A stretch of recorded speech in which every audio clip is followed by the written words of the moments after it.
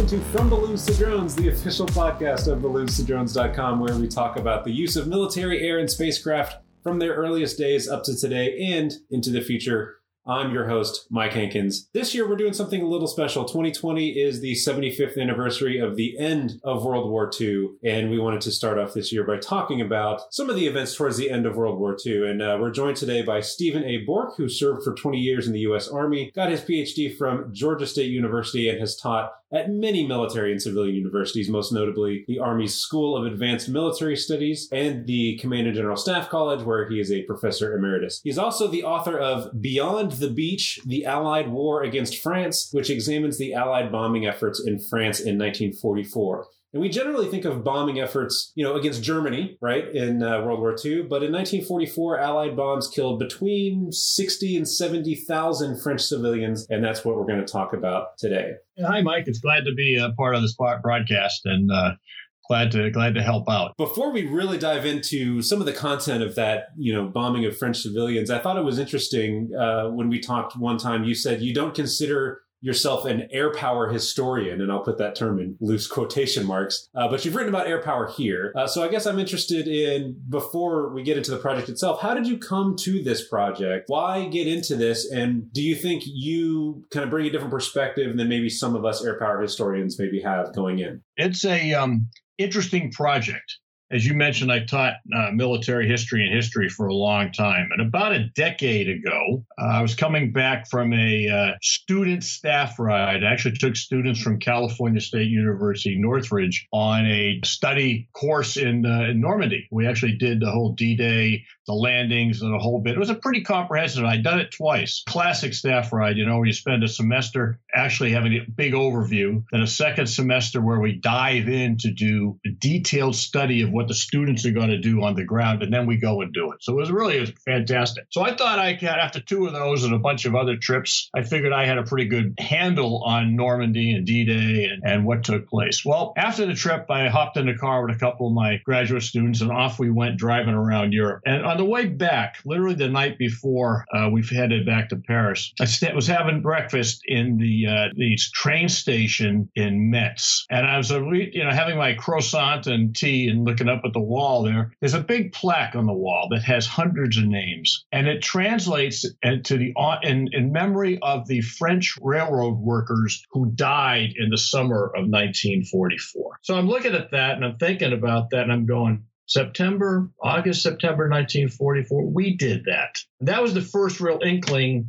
Well, I'd known, like every other historian, that we did a lot of bombing, things like the so-called transportation plan. We can talk about that later, the driving the bridges and things. I really didn't have a grasp for the scale, and I wondered. So I ran across after breakfast, before we took off, we ran over to the one of the bookstores nearby, and there was a book written by a French journalist called Eddie Florentine. And Florentine, it was pretty much a sensationalist, it talked about bombs in this area and bombs in that area. Some analysis, but not too much. But it was enough for me to go, there's something to this. It's much more complicated than I ever thought in my days of teaching World War II history and D-Day history. So that started the journey, and that's like 2006 or 7. So that's been a long time ago. I had a regular job, which took time, and researching it for an American who isn't living in France is kind of difficult, especially when you want to get into French archives. So that started the process as I started digging. And I didn't want to make it a victim's history. Those are out there. I didn't want to make it a sensationalist history.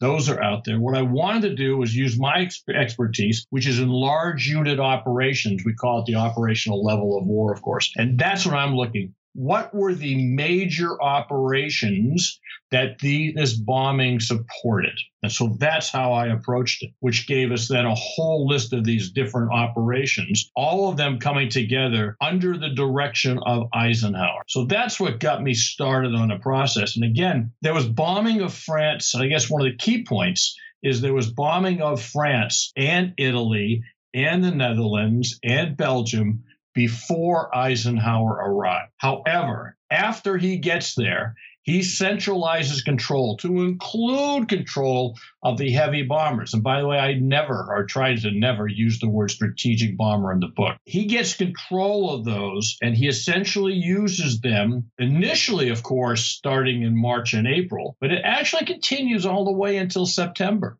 until they drive the Germans pretty much out of France. They're used as Eisenhower's long-range artillery. He's got to pull on those all the time. So that was kind of a thing. And I only focused on it within a period really just before and after the landings on Neptune, because it could make the book much, much larger, of course. But it was quite an eye-opener to me. The amount of bombing that took place, the fact that until September 1944, Allied air forces dropped more bombs on occupied Europe than they did on Germany. And that really struck me, because if you know, the narrative is that the Air Force is going deep into the heartland of the Reich and taking out the ball-bearing plants and destroying cities, whatever, when in fact, until September, more than half of those missions were flown against targets in places like the Netherlands and Belgium and France and Italy that had surrendered, which is kind of interesting. So that's kind of what got me started on it. And then once I got into it, it became as we say, a self-licking ice cream cone. And I just kept on. There's a lot to unpack there. I would love to dive into, but one of the things that really jumps out at me, not only in what you just said, but you kind of get at this in the beginning of the book a little bit, is this idea about memory of the war and specifically of the air campaign, and this idea of the construction of narratives, which is kind of an academic way of just saying the way we tell the story to ourselves, right? So can you maybe speak a little bit to the different narratives that have formed around that air campaign and how you see them, maybe needing to be changed a little bit and how you can contribute to that? Yeah. Now, an interesting term to kids is I don't call it the campaign, which is where we have it start. Mm-hmm. A campaign is a nationally directed enterprise to take the war to the enemy. So point blank is a campaign. Right. The desire were the combined chiefs. But everything I'm talking about are operations within Eisenhower. So it's interesting. But the narrative is very different. I mean, the pilots who are flying, and let's start at the one we're all most familiar with, the pilots who are flying the heavy bombers, whether it be the British at nighttime, generally at nighttime, or the Americans during the day, they've got a pretty set routine. They got set training, set patterns. They get up. If they're going into the heart of the Reich, that is they go through one set of drills to do that in terms of mental preparation and the amount of time that takes. They're flying, and we've all read the stories, and you guys in the air history community know far better than I. All it takes flying in these very cold aircraft, bundled up in all these outfits in the middle of winter to take these bombers deep and the horrific, what it's like to go through that and encounter the flak and fly into where to pick it, whatever city, Nuremberg, Regensburg, any of them, and then turn around coming back through the same flak and the same fighters that are everywhere to get back home. That is a heck of a story. And that's the story that dominates the Air Force narrative that most Americans know. Right. But it's interesting that narrative, so you read all these reports, seldom do we get any details other they're listed in the logs. They're all listed in the logs where these guys are flying to Le Mans,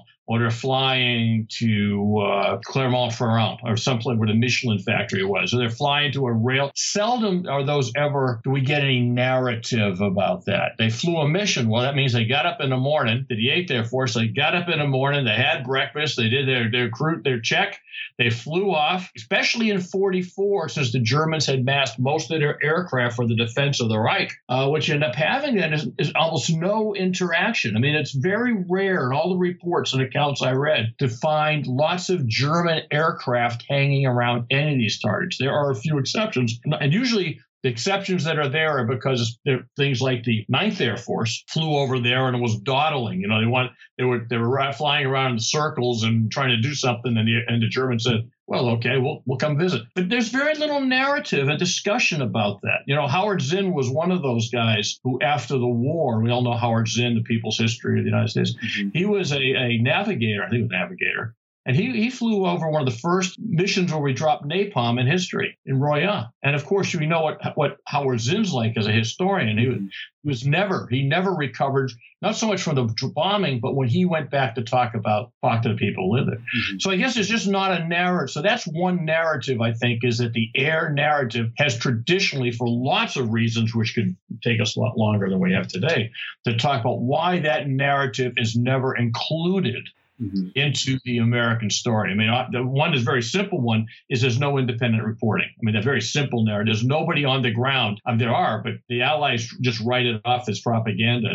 Obviously Vichy propagandists. But then the other narrative to look at is the narrative of the people on the ground. And that narrative then gets really interesting. For example, if you're bombing a German factory, a French factory that's supporting the Germans, the people in that, many of the trucks used by the Germans in World War II were built by the French. So are they victims in this case, or are they workers? Well, from the French perspective on the ground, that narrative is they're trying to put food on the table for their families, and the Germans have offered them a way to make money. I mean, so that's one kind of narrative. And of course, then the bombing comes in and takes away that livelihood. Another narrative of those living around railroad stations and train stations. We're all used to in the States, you may work at the train station, but in reality, you end up commuting to work. Not in early 20th century France. If you work in the train station or in the factory, you live next door to the train station, the rail yard or the factory, which means the people on the ground living there, they're watching everything blow up around them. And then they're saying, well, who did that? Who caused that? Same thing. Here we're sitting ready to land. We're getting ready to land on the beaches, and we're destroying the towns behind the line. So imagine living behind the lines, and when the bombs take land, you think the Americans are coming, the Allies are coming to take care of you. The bombs are falling, and you're wounded. What's your narrative going to be? You've lost a leg, and you're 7 years old, and you've lost a leg. What's your narrative about liking Americans going to be for the rest of your life? And when you start talking, the numbers are very difficult to figure. But if you start talking between, 65 and 75,000 Frenchmen, by the way, to put that in context, French population was 10% of the Americans. So we're talking to 750,000 Americans or 700,000 Americans proportionally. And that's a huge number. That's just a huge number. Then you start figuring the numbers that are wounded. And so their narrative is going to be different than the narrative of the people who are fighting the resistance out in the countryside. And of course, we can go on and on about the different narratives. The Russian soldiers sitting in foxholes on Utah and Omaha beaches. I mean, they've got a totally different narrative than everybody's. Right. I don't know if that answers the question, but the fact is the message that these groups in France, especially in the Northeast and in the Normandy area, they carry with them a totally different memory than the memory of liberation. The one last example is I go into the bombing of the bridges in the city of Rouen. I mean, one of my favorite places in France. They don't commemorate D-Day. They commemorate Red Week, the week before D-Day, when the 9th Air Force, not the 8th, the 9th Air Force came in and pulverized those bridges. And of course, since they had been flying escorts, many of them had been flying escorts for the 8th Air Force, most of those fighter bombers were very accurate when they started dropping bombs. You have used towards the end of the book, you talk a little bit about how that narrative gets used kind of as propaganda against the Allies. There's a striking poster in that book. I wonder, did you notice a lot of that kind of messaging being used kind of against the Allies towards the end of the war? Is that prevalent? Yes, certainly. Once the British start bombing, that is always there. Once the Americans enter the war and we start bombing intensely, that increases. I mean, the nice thing about working in French archives and French libraries, they've got all this stuff. So you literally can download and sit there and look at the actual or the digital copies of all the newspapers during the war. And they're not, and you say propaganda, while you get the posters are always classic. The basic newspapers, the daily newspapers that are coming out are just telling the story. And they're not exaggerating a whole lot. I mean, they're not saying this is to provide you freedom from us, but they're certainly pointing out the fact that the Americans arrived, they destroyed a church. I mean, we destroy so many churches and works of art, and there's no accountability in the United States for it. We really don't talk about it. But if you go to places like Cannes, and I've seen, and what's interesting, Mike, is to look at the maps that they give to the pilots and the navigators for identifying the targets. They are so primitive. And what they don't show on the ground, by the way, where you're dropping this bomb, it happens to be a 900-year-old monastery that's at that intersection. And you'll probably destroy that monastery, but don't worry about it. It'll keep the Germans away for a while.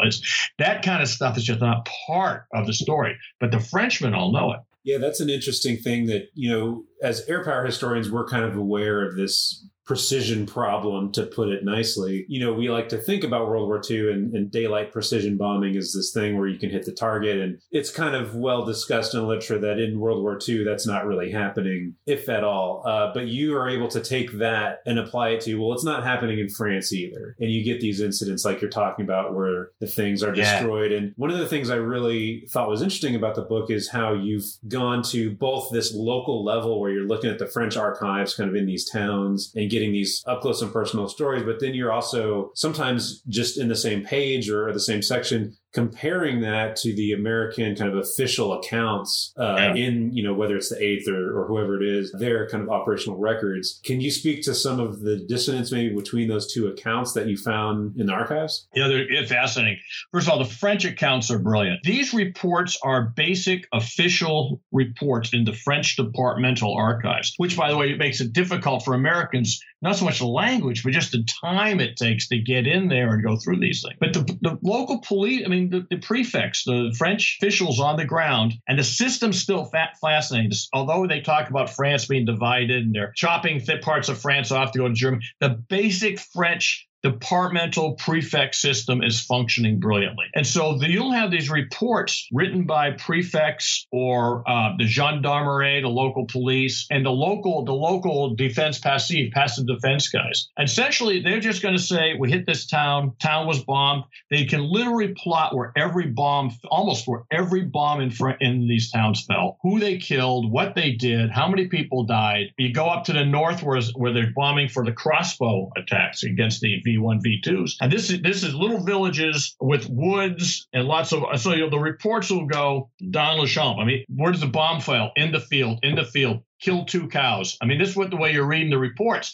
Killed 3 people, killed the family Jones. And so you're reading these are primary sources that tell and they did a minute, when the bombs arrived, when they fell, where they fell. The Americans and the British are swag. They think they got it right. But more than once, I've been able to track an American bombing mission, and the French town has no report.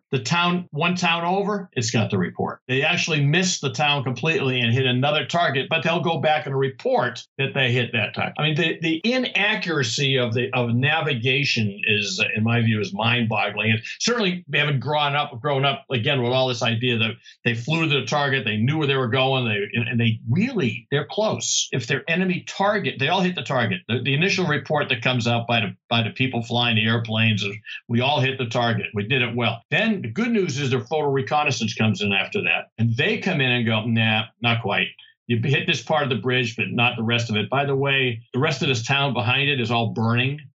And one of the other pieces which we're not good at, it's a failure of the time. And, Robert O. Paxton, who endorsed the back of the book, who's the Dean of American World War II French Studies. The guy is an amazing human being. But he pointed out that we really didn't use the resistance well. And that's been borne out by other studies that I've looked at. We really didn't use the resistance as we could have to provide the reports that would have been a little more clarifying about what we're doing. So, there's a discrepancy. And again, it's not in anyone's interest to report, we hit this target. No, by the way, America, your Air Force killed 700 people it's just not in our interest. No one's going to do that. Speaking of those kinds of up close and personal stories in the archives, there's these incredible accounts in your book where you tell these little anecdotes of people, the victims of the bombing, having to deal with the aftermath, and they're quite moving. And the one that stuck out to me the most was, this person that has to go to the morgue and identify the remains of the family and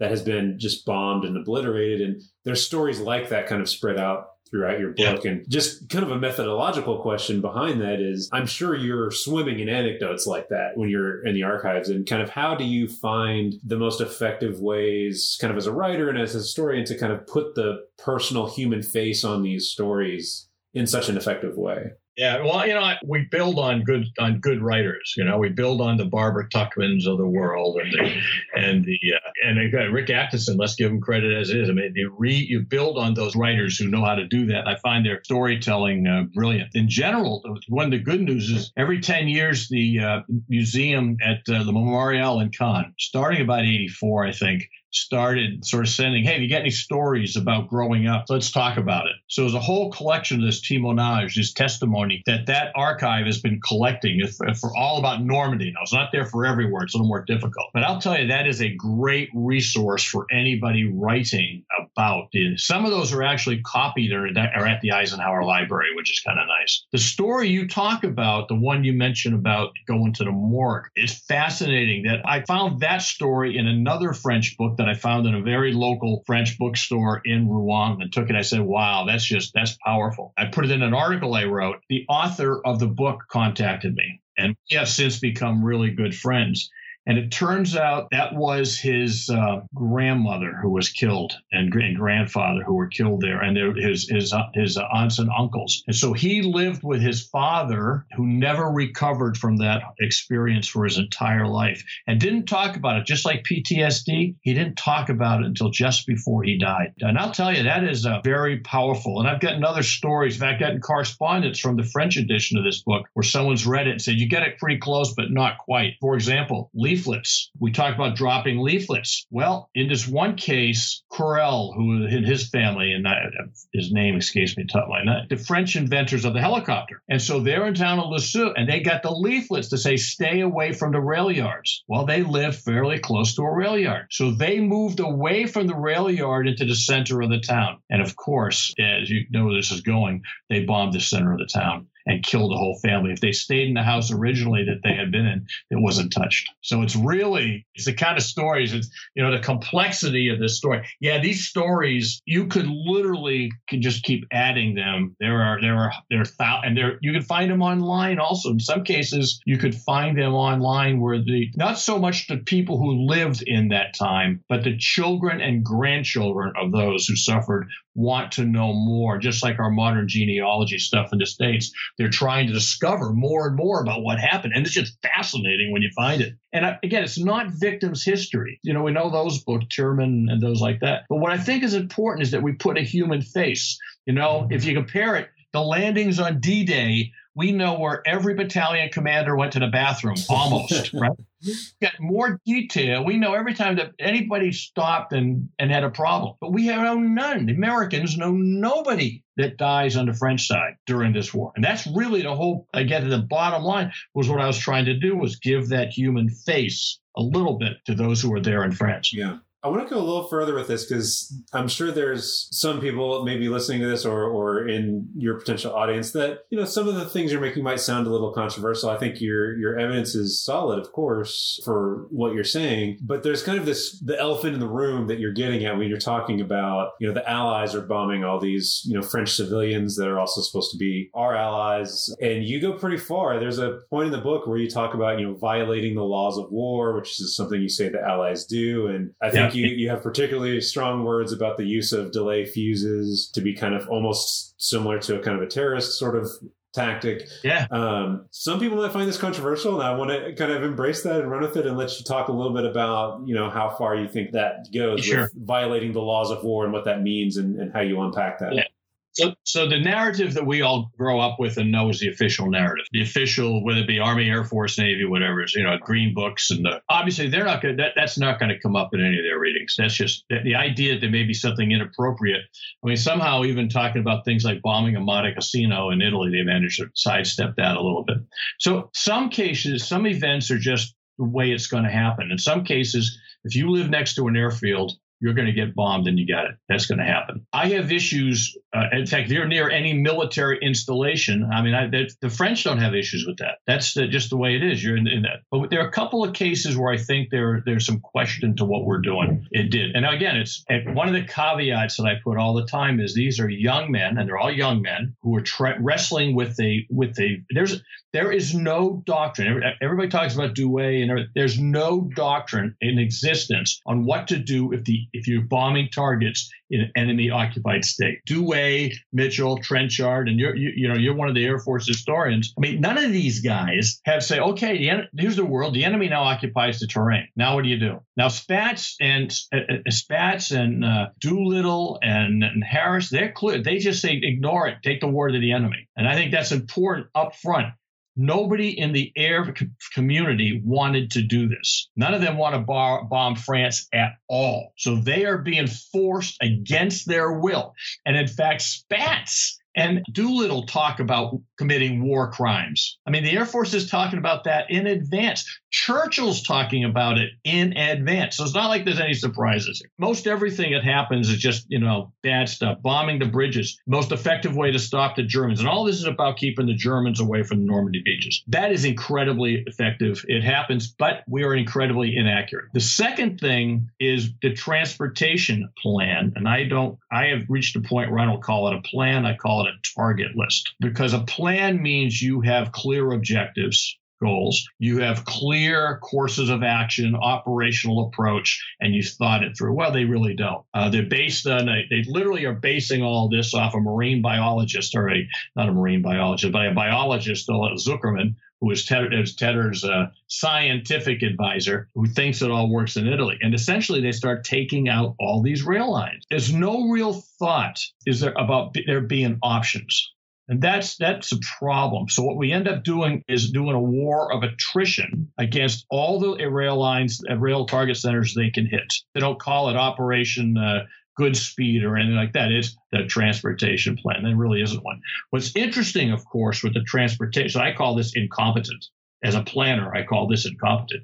What's interesting about this, two things. One is there actually is a list on these targets where they write next to them how many people they think they will kill when they're destroying these rail lines. I mean, that's kind of interesting. How many civilians is it worth? And what's that analysis look like? And the analysis is pretty thin, frankly.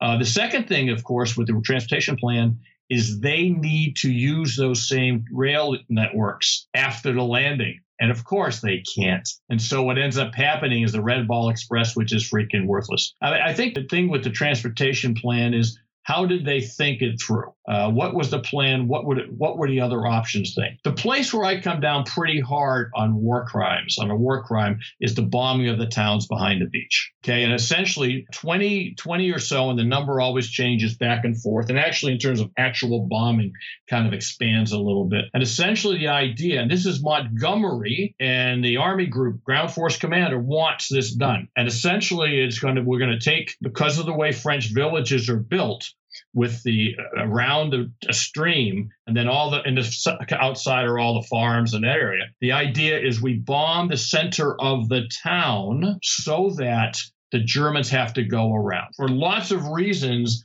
just pick up the Geneva and Hague Conventions and read it. You do not destroy a town in advance in case something happens there. You just don't do that. And that is easily, every one of them would be a separate count in a war crimes trial. Whatever you want to say about we had to do it, I'm not convinced, because the Germans will tell you they were able to ride around it. The Germans were able to ride around those things. So I don't know if that makes sense, but that particular issue of dropping the bombs on those rail networks, on those towns, to me is a no-kidding war crime. I don't know if that answers the question, but it really... It does answer the question quite strongly. And you have laid all this at the feet of Eisenhower specifically. I do like, you mentioned Spaatz and Doolittle and some of these other folks really kind of wrestling with this and really not wanting to do it. Yes.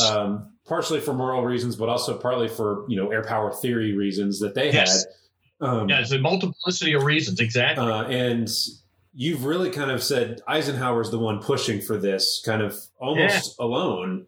And because he's... Well, the interesting... Yeah, go ahead and just elaborate on that. The thing that's interesting about this is Eisenhower, because of his experiences in Italy, where he had to beg for Air Force to help stop the German attacks, so they're talking about it at Anzio and Salerno, he's determined to control the Air Force. I don't think Eisenhower particularly cares how they're used. I just know he wants to use them. The driving force for how they're used is really going to be Lehigh Mallory for the AEAF, who's who's into one method of the transportation plan, for example. And the other, of course, is going to be Montgomery, who's absolutely determined that they're going to drop the bridges and they're going to drop and bomb those towns. So those are the things that really, really get at me, is that because the Air Force guys don't want to do it. Army and U.S. and Brits, they want nothing to do with it. Because they know they're killing Frenchmen who are supposed to be on their side. And they got to live with them in the years to come. Right. So I'll ask the question that maybe some people might be thinking as they're reading through this or listening to some of this is, was this all worth it? Is this something that should have happened at all? Or what are your thoughts? I know this is a little bit getting into kind of alternative history, kind of, what if games, but do you think this bombing should have been focused on Germany alone? Or is this what needed to happen to win the war? And that's how we should think of this, or how do you square all of that? Yeah, this is a good question. No, absolutely. And so Eisenhower, you can blame him or give him credit. The right answer is he employs the Air Force as a unified part of the combined arms, which is, again, as I mentioned, I'm not an air power historian. I look at it from a combined arms perspective. You absolutely have to do this. There are some pieces of it. Again, it's not that it was done necessarily willfully. In some cases, the Air Force was telling the Army for 25, 30 years that we can bomb targets. We can use precision bombing and hit these things. I mean, going way back into the 20s. We know that's not true. We know they sold the politicians and the military guys a bill of goods, but the military guys believed them, which is part of the problem, which meant when Montgomery thinks that these guys can produce wonders for him. Some things have to be done. You got to bomb airfields. You got to take out airfields. No question about it. You need to go after factories that are producing as part of the point blank, especially aircraft and aircraft parts, engines and railroad pieces. I mean, those things are there and those are legitimate targets. Sorry if you're living next to the legitimate target. The bridges, another, absolutely. Dropping those bridges, absolutely had to drop those bridges across the Seine and the Loire rivers so they can't get there. Absolutely needs to be done. Fortitude, Operation Fortitude, which never gets discussed. I mean, one piece of that is they're dropping bombs of all those towns in the Pas-de-Calais in that area. What's the measure of merit? Make noise. They don't even have to hit the target. They're dropping through 100% overcast clouds. I have photos of bombs falling. There's no way they can see where these bombs are falling. They're going through these clouds. You can see the bombs, the dark bombs against the white clouds. It's nutty. I mean, people who die in that are going to have a problem. You got to go after the V1 and V2 launchers. That absolutely just stops that from starting anything until the middle of June. Absolutely incredibly successful. And the Germans are never able to launch a V1 or V2 from those fixed sites. They had to do them by temporary sites and almost like mobile SAMs. Yeah, I'm totally opposed to what they do. I think they did not have to take out those towns. They could have brought enough aircraft to surge on those towns behind the lines. If there are Germans moving in there, they could have surged that if they needed to. That was preemptive. And that to me, we could go on all day about analogies of why that shouldn't have happened. But yeah, as a general rule, most of it had to happen. Some of it should have happened better, but the air power had to be an integrated component of the landings, or they wouldn't have had to happen the way they did. Well, it's great. I think whether anyone agrees or disagrees with your analysis, it's the kind of thing that has to be taken into account when we write these kinds of histories. Yep. And talked about. So I think you've provided a lot of important insight and work for the field. I think it's important just so we know what happened. That is part of the history book. The French know what happened. The Belgians, a story totally not told. The Belgians are really hurt by all this, and I haven't even explored that. But these things are just part of the war, and we ought to know about them. Yeah, well, I'm glad that this came out and that we can know about it now and continue to explore that in more detail as more historians keep contributing to this. So I think that's all the time we have. I'm Mike Hankins. You can find me on Twitter at Hankenstein with Tien and online at balloonstodrones.com. Our music is created by Jason Davis at Digital Fish Media, which you can find on Facebook under digitalfishmedia.org. If you'd like to send us an email, please visit balloonstodrones.com/contact. If you'd like to submit an article to us for publication, you can do so at balloonstodrones.com/submissions. Thank you, and we'll see you next time.